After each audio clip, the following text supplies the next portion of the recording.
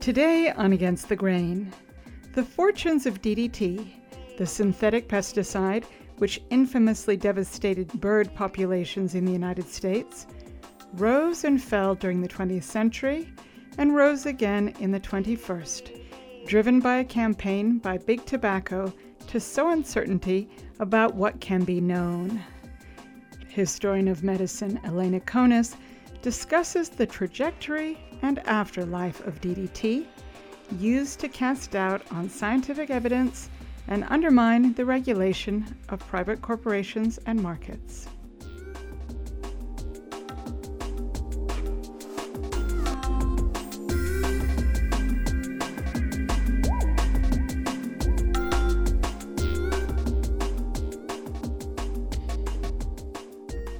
From the studios of KPFA in Berkeley, California, this is Against the Grain on Pacifica Radio.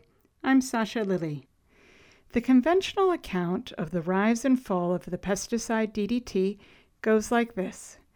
It was first deployed in World War II and was widely used in the United States after the war. In 1962, Rachel Carson's book, Silent Spring, documented the damage it was causing wildlife, and a decade later, it was banned. But according to Elena Conis, this story misses as much as it captures, including about the enormous influence that private corporations have on how we see science. She retells the story of the pesticide in her book, How to Sell a Poison, The Rise, Fall, and Toxic Return of DDT, published by Bold Type Books. Conis teaches in the graduate program in public health and journalism at UC Berkeley. So let me start with this question, Elena. What makes DDT so toxic to humans and other living things? That's a good question. So there are a couple of qualities about this chemical that make it really toxic. And I'll highlight two of them.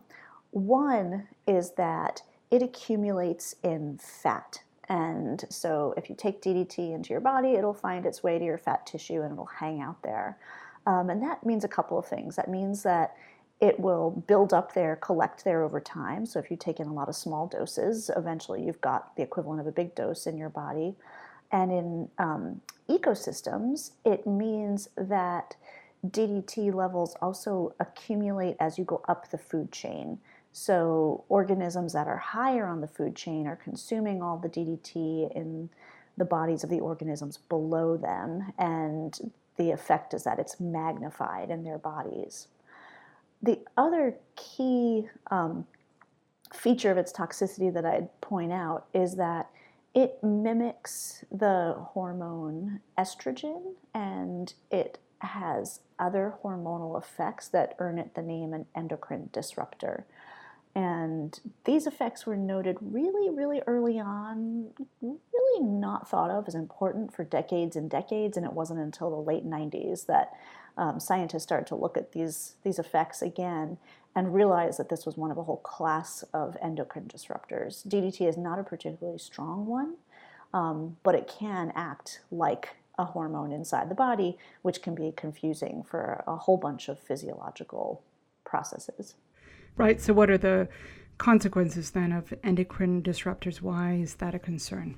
That's a really good question too. So you can imagine that if you are reliant on hormones to tell your body what to do and when to go through key stages of development, and when to put certain aspects of development on pause, if you've got chemicals that are stopping those hormones from doing their job or amplifying the job that those hormones are doing, that's what throws things off.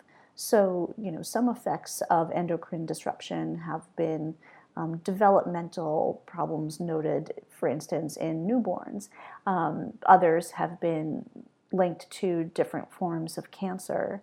In animals, and in particularly in birds, in the case of DDT, what scientists noticed back in the 60s, I would say, is that through this effect, DDT was actually making it difficult for birds to store calcium in the way that they needed to in order to lay eggs with strong shells. And so they started laying eggs with thin shells. And those eggs were not very viable, as you can imagine, and so DDT, among other chemicals, was linked to the decline, a pretty significant decline, especially in a number of different bird populations. How does the timing of one's exposure to DDT affect the magnitude of the problems it might cause? So that's something that a handful of studies have looked at, and I'll highlight one just briefly.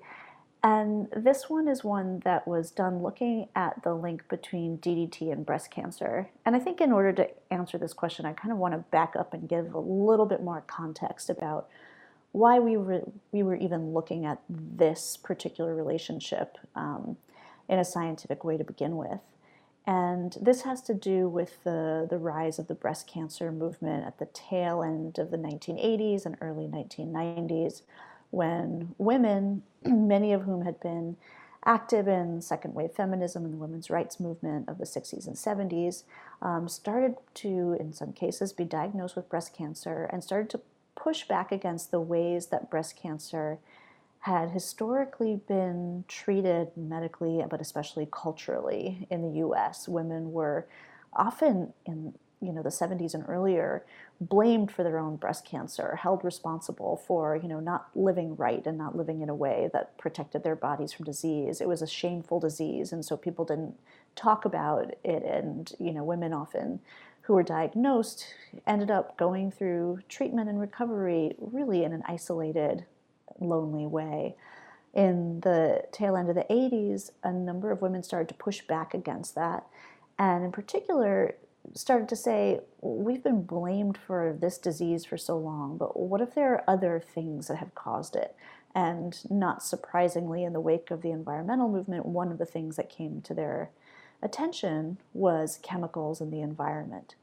So this movement, the breast cancer movement, just exploded in the 1990s. It got a ton of attention, and a number of the women lobbied Congress in particular, and leaders like the heads of the National Cancer Institute and others, to start looking at and specifically start funding research into the links between breast cancer and chemicals in the environment.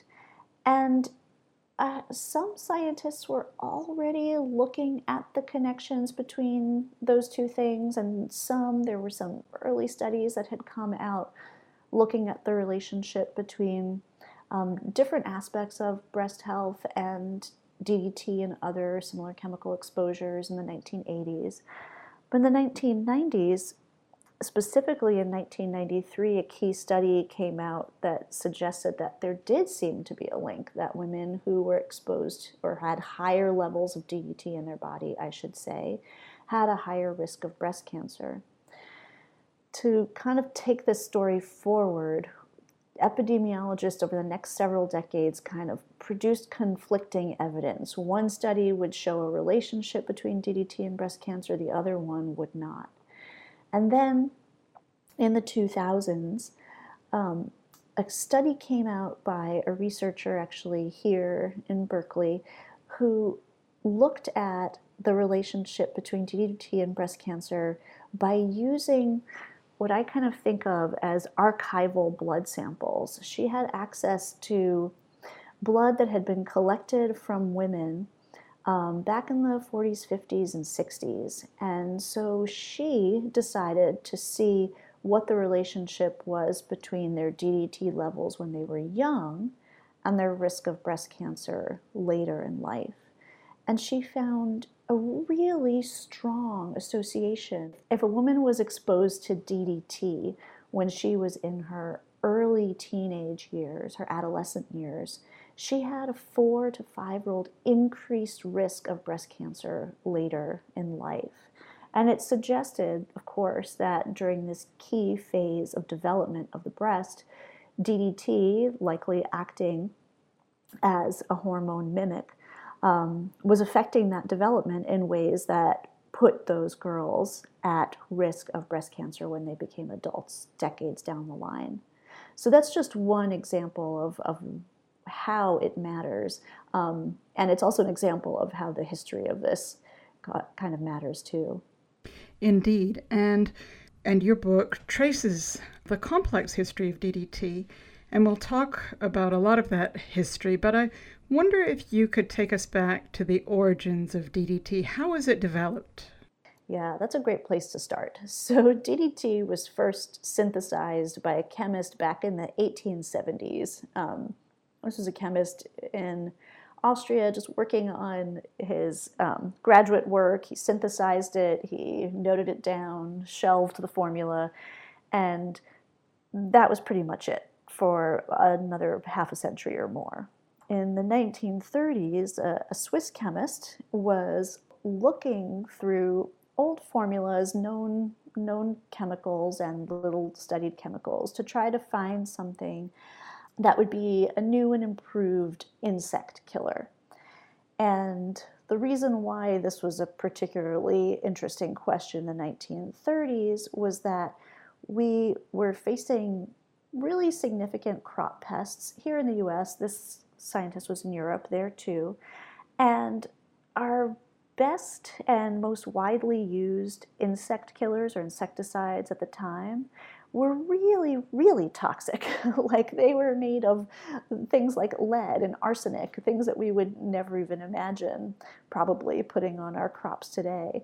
But they were commonly used, and the whole thinking was you use them, you wash them off, and that should make the crops, the fruits, the vegetables safe to eat. But there were a number of high-profile poisonings and spates of illnesses in the 1910s and 1920s from people who had encountered too high residues of these lead and arsenic-based pesticides on their foods and their lunch and their dinner, you name it. So in the 1930s, this scientist at the firm was called Geigy, and it was based in Basel, Switzerland. And he noted that this chemical that had been formulated back in the 1870s seemed really good at killing a few key pests, a particular kind of moth, a particular kind of worm. And it also seemed to be not very toxic. And again, it's important to know that his comparison was it wasn't as toxic as lead or arsenic-based pesticides. By the time he made this discovery, World War II had begun. And so the firm, Geigy, decided to share the formula for this pesticide, but share it, in a pretty democratic way. So shared it with the Americans, shared it with the British, shared it with the Nazis, and they all began their individual experiments on the chemical. The Nazis decided it was too much of an unknown quantity. They weren't sure how it was toxic. They could tell it was toxic to bugs, but weren't sure what it did to people, and so they decided to not pursue it any further. The British studied it a bit, but the US government really studied it, and we had, especially once we entered the Second World War, a massive infusion of federal support for scientific research. And so the representative for Geigy in the US sent a couple of samples of this chemical DDT to the USDA, which sent it down to one of its labs in Orlando. This was a lab devoted to entomology, the study of bugs, and in particular, what could kill them or control them. And the entomologists in Orlando were just quickly stunned by DDT. They were looking for a better bug killer, something that wasn't as toxic as many of the things we had used before. They were also looking for something that was considered the kind of holy grail of bug killers, something that killed bugs whether they touched it or ate it. And DDT seemed to do that. And so they just started testing it on everything. They sprayed it on stables and theaters and mess halls and army barracks, and they saw that it killed flies and mosquitoes and cockroaches and bed bugs. And one of them put some DDT into a kind of sleeve that he pulled on his arm, and then he filled the sleeve with lice. And the next morning, all the lice were dead. And without putting any more DDT in the sleeve, he just put more lice in. What an experiment. Yeah, I mean, really. But then the next morning, the lice were dead. Long story short, 6 weeks later, the sleeve was still killing lice. He had not added any more DDT, but every time, and yes, this guy was putting lice in his sleeve for 6 weeks. Every time he added lice, they still died. And this was when the head of that lab said to himself, okay, we have something huge here. You don't even have to reapply it. This is how DDT came to be known for one of its key qualities that is also related to why it's so toxic, and that is its persistence. It's really hardy. Not only does it build up in our fat, but it just sticks around in the environment for a really long time, which initially was seen as a benefit, but over time, this was seen as a real liability. I'm speaking with historian of medicine, Elena Conis. We're discussing her book, How to Sell a Poison, The Rise, Fall, and Toxic Return of DDT. I'm Sasha Lilly, and this is Against the Grain on Pacifica Radio. So you were describing how scientists, when they started to see the potential of DDT, became very excited. At what point did evidence start to accumulate that DDT was poisonous? Well, almost immediately. The same scientists who were studying this chemical in Orlando, they started sharing it with scientists at the agency that we now know of as the CDC, the Centers for Disease Control and Prevention. And both teams of scientists started using DDT in outdoor areas, and they noted that it didn't just kill bugs that were quote unquote undesirable, it also killed beneficial bugs, and they noticed that it seemed to have an effect on fish, birds, and amphibians. And they noted this and said, this seems a little troubling, but these populations of, frogs, bees, butterflies, etc., seem to bounce back, so that we shouldn't need to worry about that too much.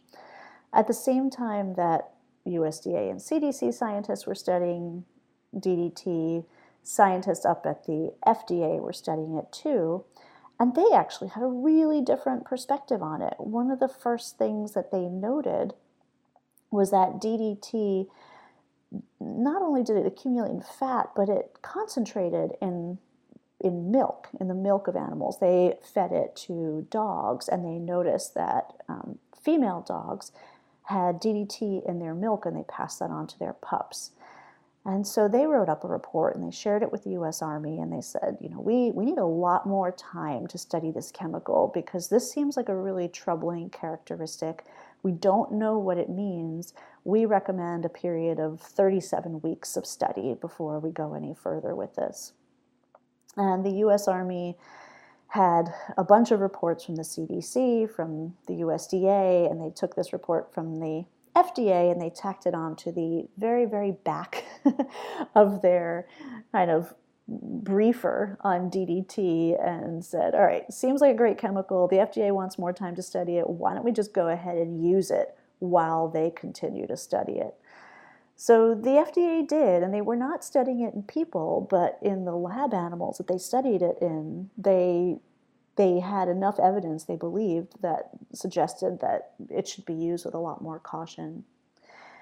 As DDT started to be used during the war, there were a handful of instances of so-called acute poisonings, people getting such huge doses that it ended up making them sick, or in a few cases killed them. To give you an example of how big a dose it would take to make somebody sick, there was a group of war prisoners on the Pacific Islands who had access to a big bag of what they thought was flour. And so they used this flour to make themselves, the records say bread, but it was probably something more like a pancake. They were, living off of very little means. It wasn't flour, it was DDT. And so they ate these essentially DDT pancakes, and it did not kill them. It made them extraordinarily lethargic. Some were paralyzed in their arms and legs. They recovered from that paralysis. Others had different neurological effects, but it took a really enormous dose of DDT to be fatal for humans. And that was one of the reasons why we were so slow in understanding its toxicity. How important was World War II and the threat of malaria and other bug-borne diseases to DDT being embraced so wholeheartedly? This is hugely important. So one of the reasons why the scientists at the USDA lab in Orlando were so intent on finding a new insecticide was because insects had been such a problem for US troops in earlier wars. Mosquitoes transmit malaria, lice transmit typhus, and bed bugs are notoriously uncomfortable, and this is just a handful of the diseases that have been spread among troops in other wartime settings. So when it seemed that DDT could be used to kill, bed bugs, lice, cockroaches in the kitchen, but especially mosquitoes, the Army was incredibly enthusiastic. And one of the things that it did was equip some of its fighter planes, its bombers, with spray tanks. And in the Pacific, especially, flew these bombers over entire islands, coating the entire island, or in some cases, like Okinawa, the entire city, with DDT. And the idea was that they would do that before the ground troops went in, so the ground troops were entirely safe and not at all at risk of malaria. On the other side of the world, in the Mediterranean, we use DDT in a really different way, using it in a dust form, not a spray form. And the Allied troops in Italy ended up dusting more than 1 million war refugees with the dust form of DDT and found that it protected them from diseases spread by lice and body lice. So here in very different parts of the world, DDT was proving itself in the context of the war as a way of stopping what was long one of the most complicating problems of war, which was the spread of disease. So it got incredible press during the war, and that meant that when it was released for sale to the public, it almost, I'll say almost, but it almost didn't have to be advertised because people had heard so many positive things about it during the war itself. This is Against the Grain on Pacifica Radio. I'm Sasha Lilly. I'm speaking with Elena Conis about her book, How to Sell a Poison, The Rise, Fall, and Toxic Return of DDT. That's published by Public Affairs, and you can find a link to it on our website, againstthegrain.org. She teaches in the graduate program in public health and journalism at UC Berkeley and is also the author of Vaccine Nation. Elena, can you describe what regulatory oversight existed for chemicals or didn't exist in the United States at the time that DDT was widely adopted and in the decades following that? Sure. So there's a really complicated answer to this question, so I'm going to give you a kind of simplified one. And one of the key things to know is that when DDT and the whole new class of synthetic pesticides that accompanied it came on the U.S. market after the war, they entered a regulatory environment in which pesticides pretty much just had to contain what it said on the label. And the laws essentially said they had to be labeled accurately. They could be toxic. Everybody knew that. They didn't even use the word pesticides at the time. They used the word insecticides or they used the word poison. They knew that things that killed insects were poisons, and poisons were accepted as a kind of necessary part of life. And this goes back, of course, to the fact that so many insect killers were made of chemicals based on lead and arsenic in the early 20th century and before that. So These chemicals were known to be poisons. And so when they first came on the market, the USDA had some labeling guidelines, and then every state had to come up with its own regulations for how these chemicals could be marketed and sold. Because they were quote unquote poisons, a lot of the state agencies responsible for the oversight of their sale said things like, okay, well, they're poisons, so like any other poison, they should bear the skull and crossbones on their label. They should say, caution, poison, avoid contact, keep away from children. Or they should only be sold by pharmacists or some other type of specialized retailer. And DDT was one of a number of these new chemicals that prompted people to rethink exactly what a poison was. Now, I should say that among the new synthetic pesticides that came out after the war, some of them, like DDT, seemed to be not so toxic. In other words, it took an enormous dose before you experienced any effects of poisoning. Some of them were far more toxic than anything we had ever seen before. They emerged from the research on nerve poisons and chemical weapons during the war. And one of the worst examples I can give you is a chemical called TEP, which was so toxic that a drop of it on the skin of an adult could cause them to go into convulsions and in some cases death often. And this was an over-the-market pesticide that again was sold in the same way as DDT.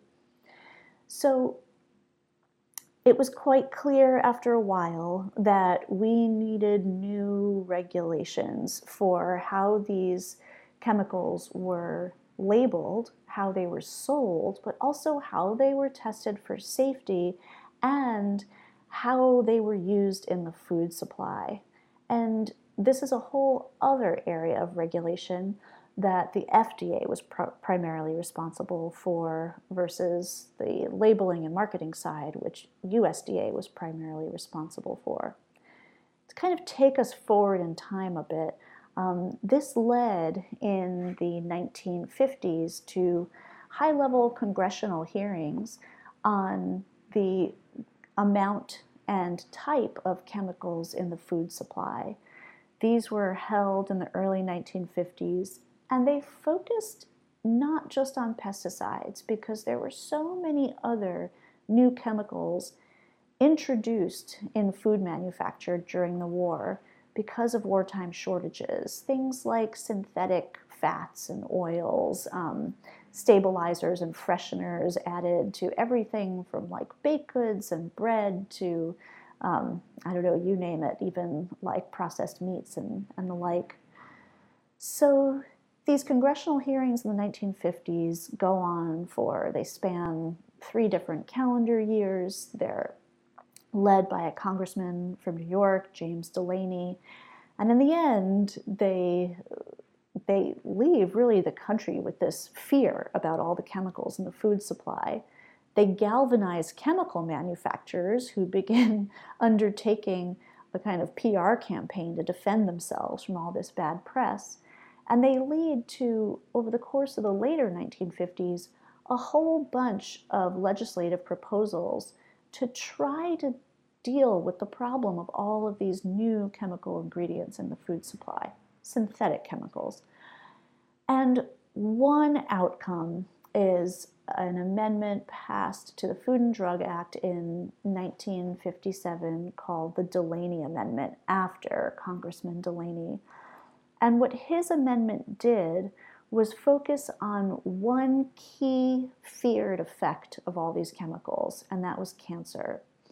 Of all of the proposals introduced over the course of several years, there were a few others that passed, but none did as much as the Delaney Clause, which said, if any chemical is found to cause cancer in people or animals, it cannot be used in the production of food. It cannot be present in foods that are on the market. The tolerance for those kinds of chemicals, cancer-causing chemicals, is 0. And the Delaney Amendment really shook chemical manufacturers. It gave, however, the public a sense that, okay, at the very least, chemicals that cause cancer won't be in the foods that we're eating. They could still be used, I should emphasize, as long as they weren't present in the final food product that was in the market. And I'll ask you more about the ways that the companies who produce these chemicals push back. But I wanted to ask you about how opposition's mounted against DDT in the context which you're mentioning of concerns of contamination of food. The opposition, of course, most famously was expressed in the book by Rachel Carson, published in 1962, Silent Spring. But I wonder if you could tell us sort of the backstory that led to mounting opposition and the role often of women, in fact, in opposing DDT. Sure. So all of these things are connected. So during the war, when scientists were studying DDT, some of the entomologists were incredibly enthusiastic. Some were saying, hold on, this kills beneficial bugs, in particular bees. And the effects on bees were noted early on and caused a lot of concern. When DDT came on the consumer market after the war, again, there were loads of people who received it warmly, and especially because it was thought of as a polio preventive, but also it was used far and wide on farms and in agriculture. And in a handful of places, there were people who said, wait a second, this chemical is also killing like my bees on my small farm, or it is harming my baby chicks, and it's causing all different kinds of problems. Let's stop using it. In those hearings that I mentioned a few minutes ago in the early 1950s, there were a number of scientists and physicians who testified about the dangers of DDT. They testified before Congress that it was building up in the fat of their patients. They testified that it was killing off bees, and bees were known as key pollinators, and some said, without bees, we have no agriculture, so we're not saving anything if we're not protecting our bees. Rachel Carson, when she began her research for Silent Spring, ended up looking at those testimonies, reading those testimonies, and one of the reasons why she did so was that her attention was drawn to a lawsuit that had been filed in 1957 by a pair of women living on Long Island on a 2-acre plot that they had bought in order to grow their own food and to grow it organically. And their town was planning a town-wide DDT spray campaign, and they asked not to be sprayed. And they were told they didn't have the right not to be sprayed, that their property was going to be sprayed against their will. So they took it to court. They did not win in the end, but what happened was their court case got a little bit of press. It got Rachel Carson's attention, and she began a correspondence and really a lifelong friendship with these two women, through which she learned about the physicians and scientists who had been talking about DDT's harms for years by then. And what she did was she packaged it into a really compelling narrative that, when it was published in 1962, resonated with people who were aware of those congressional hearings, who were already concerned about the numbers and amounts and types of chemicals in the food supply, pesticides among them. And it resonated with other groups that were also kind of pushing back against chemicals. Small farmers who back in the 1940s had attempted to stop the use of DDT. Farm laborers in California's Central Valley who also had tried in their early union organizing to bring attention to pesticides and how much illness they were causing among laborers in the fields. So it really resonated with, or Silent Spring really resonated with so many things that were already happening in the country. And I think that's one of the big reasons that it was so successful. It spoke to something that we had been kind of talking about for a long time, and it synthesized it in a new way where all of the pieces came together and were therefore impossible to ignore. You mentioned Mexican farm workers in California's Central Valley with the United Farm Workers. And although DDT affected very large swaths of the U.S. population, given its very widespread use, one thread that runs through your book, How to Sell a Poison, is that it particularly affected some people, especially poor people, people of color. Can you tell us about that dimension of the story of DDT? DDT was one of, again, thousands of chemicals that were newly introduced in the post-war period, and one of probably a few dozen pesticides that were used regularly in agriculture. And in California at the time, agriculture was booming, and the massive agricultural output of the Central Valley was so heavily reliant early on something called the Braceros program, which brought guest workers from Mexico to work on farms in the U.S. And was formally ended in the 1960s, but migrant farm labor continued even after its formal end. And a number of these farm workers had a couple of experiences that were incredibly common. One, early on especially, was being dusted and fumigated as they crossed the border, often with DDT, among other chemicals, to prevent them from bringing in insects or quote-unquote diseases as they crossed into the U.S. And the other common experience that so many of them had once working here was working in fields that were either recently sprayed and not yet safe to enter, but they had been told that they were safe to enter, or working in fields while the fields were being sprayed, even though this was expressly against state regulation at the time. And so as farm workers began to organize in the early to mid 1960s, one of the issues that came up, not so much right in the beginning, but soon thereafter, was how they could access better protections from these exposures to pesticides. Everybody knew that they were toxic, and year in and year out, there would be these massive poisonings. One of them that the California Department of Health investigated, I think, was in the summer of 62 or 63, right after, during the attention that Silent Spring was getting.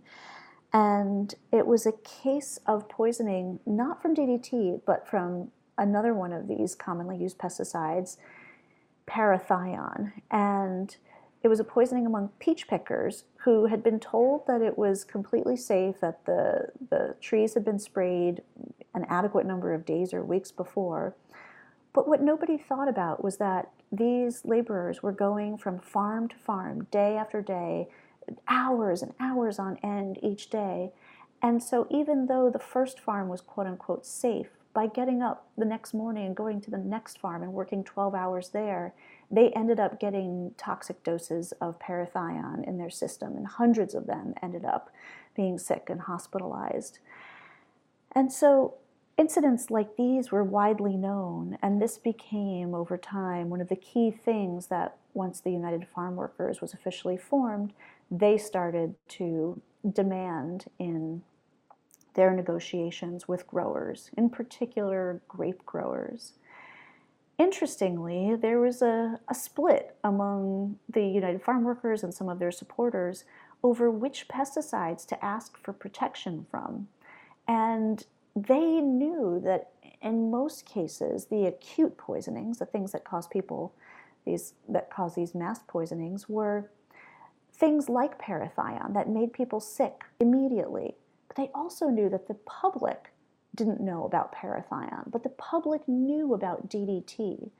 And so they debated among themselves, but ultimately decided to make a big public issue of the use of DDT and to demand a curb on what they called the hard pesticides, the pesticides that stuck around in fields and on crops long after they were sprayed. And they got one of the nation's first bans on hard pesticides in one of their earliest contracts with a grape grower here in California.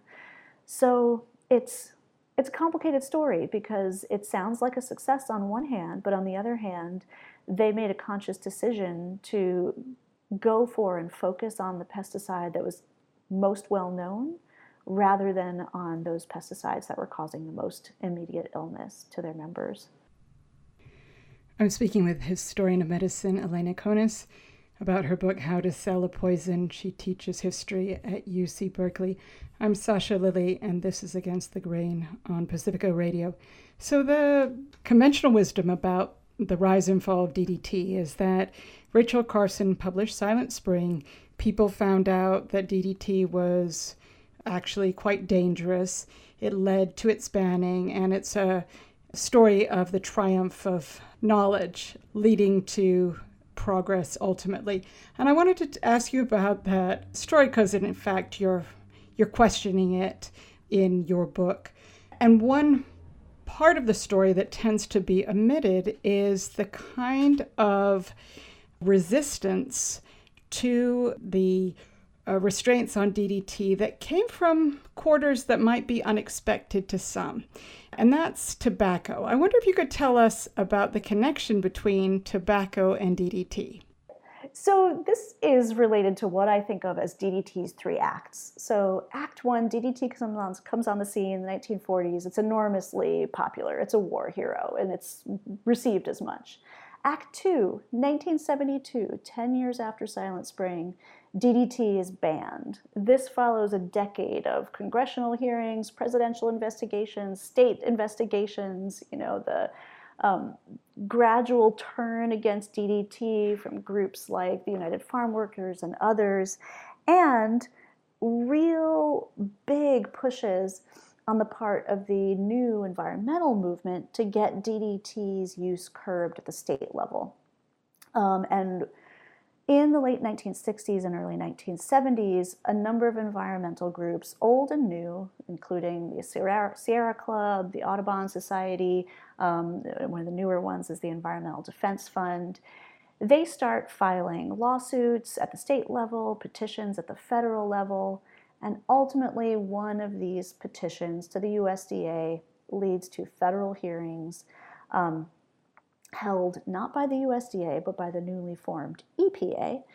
And those hearings lead to a ban on DDT in 1972. And the environmentalists count it as a victory. Act 2, DDT is banned and becomes, like public enemy number 1. But what I found in studying this history was that there were other players behind the scene, and notably, as you mentioned, the tobacco industry, which by the time DDT was banned, had spent several years trying to get tobacco growers to stop using DDT and had even asked the USDA to ask growers to stop using DDT. And the reason was Europe was a little bit ahead of us in putting regulatory limits on DDT. And one of the limits that European nations had started to pass in the late 1960s was limits on how much DDT was allowed on crops, including tobacco. And so the tobacco industry at the end of the 1960s saw that about a third of its market, its global market, was going to be compromised unless U.S. farmers stopped using DDT.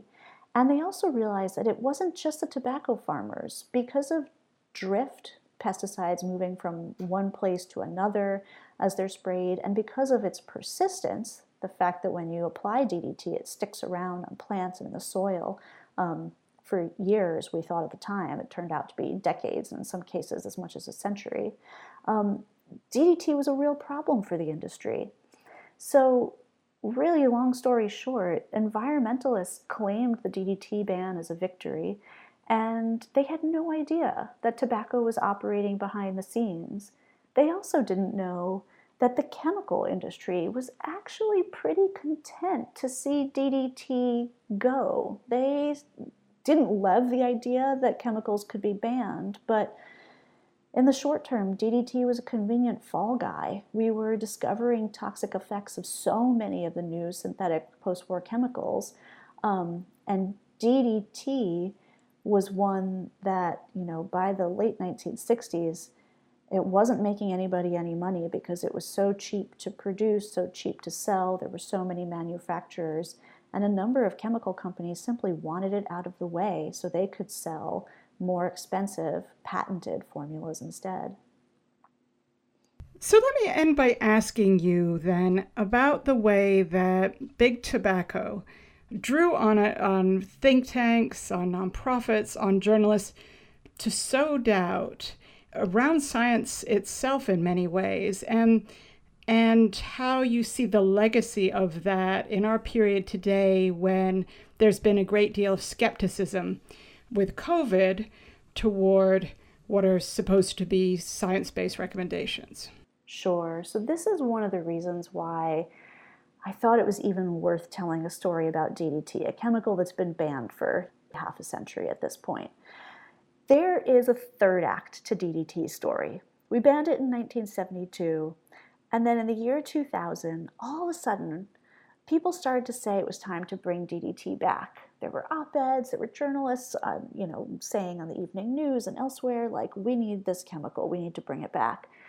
They didn't say that we needed it back in the US. What they said was that we needed it because the US's ban meant other countries weren't using it, in particular countries that were still facing malaria, and that without DDT, they had no way of protecting themselves from this disease. And in particular, people were pointing to the skyrocketing rates of malaria in sub-Saharan Africa. So this Bring Back DDT movement happens around the year 2000, and it's completely perplexing. There's a few things going on at the time.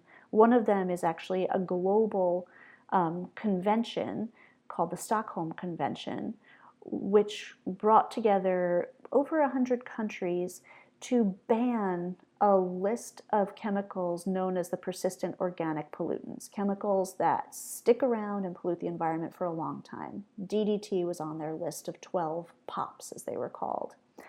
And some of the delegates to the meeting received a letter circulated worldwide among scientists saying, we need this chemical in places where malaria threatens. Well, you would think that this Bring Back DDT campaign was just, brought forward by a bunch of scientists who were worried about malaria. As it turned out, there was more to the story, and tobacco again was operating behind the scenes, doing almost the exact opposite of what it had done in the late 60s and early 70s. This time, they financed a media campaign, a communications campaign, to spread the word that DDT never should have been banned in the first place, because its ban was putting so many millions of people at risk worldwide to malaria. And the reason why they wanted to spread that message was twofold. One, very simply, was to focus attention on malaria as a major health problem instead of the health problems associated with tobacco smoke. At the time, there were 2 global treaties that were about to regulate tobacco differently, and they were looking for ways to push back against it. Another reason why they wanted to promote this story was because they wanted the public to become skeptical about Western-led health programs, campaigns, and conventions. They wanted a story that put the West in a bad light and said, look how self-serving the West is when you put it in charge of global health. And the last reason was summed up by one of the architects of this campaign, the Bring Back DDT campaign, and he said, look, this is a great way to pit the public health people against the environmental people. We can divide liberals against themselves and then conquer them and just erode support for their pro-regulatory approach generally. This was a way of just defending free markets. So here, again, Act 3, you've got tobacco operating behind the scenes. They never really wanted to bring DDT back. They just wanted to spread a story that would uphold free market principles and undermine the cause of further regulation. So the reason why this matters to today is that what we see happening is tobacco doing what we've long known it was doing, sowing doubt. And not just tobacco, but its allies in this larger project. What they did was they threw all of what we knew about the science of why DDT was banned into question. And they said things like, it didn't lead to declines in bird populations. It was, quote unquote, never formally linked to cancer. And therefore, you can't trust that science. All you can do is trust that it does protect people against malaria. Well, that last part is true. The first two parts weren't. But when you hear stories and when you hear messaging that throws established scientific findings into doubt over and over and over again, it just lets that doubt spread, and it also gives it ammunition. And it was so interesting to me as I got to the very end of the research for my book that among the COVID deniers and anti-maskers and the COVID vaccine skeptics, I found people citing the story of DDT as reasons for, as justification for their present doubts. So these things do have an effect. Doubt-mongering works, and it works at our peril, sadly. It probably absolutely protects markets. In fact, I would say that it has, but it does so at risk to ourselves. Elena, thanks so much for coming back on the program. My pleasure. Thank you so much for having me. Elena Conis is the author of How to Sell a Poison, The Rise, Fall, and Toxic Return of DDT. You can find a link to that book at our website, againstthegrain.org. She's a historian of medicine, and she teaches at UC Berkeley. You've been listening to Against the Grain. My name is Sasha Lilly. Thanks so much for listening, and please tune in again next time.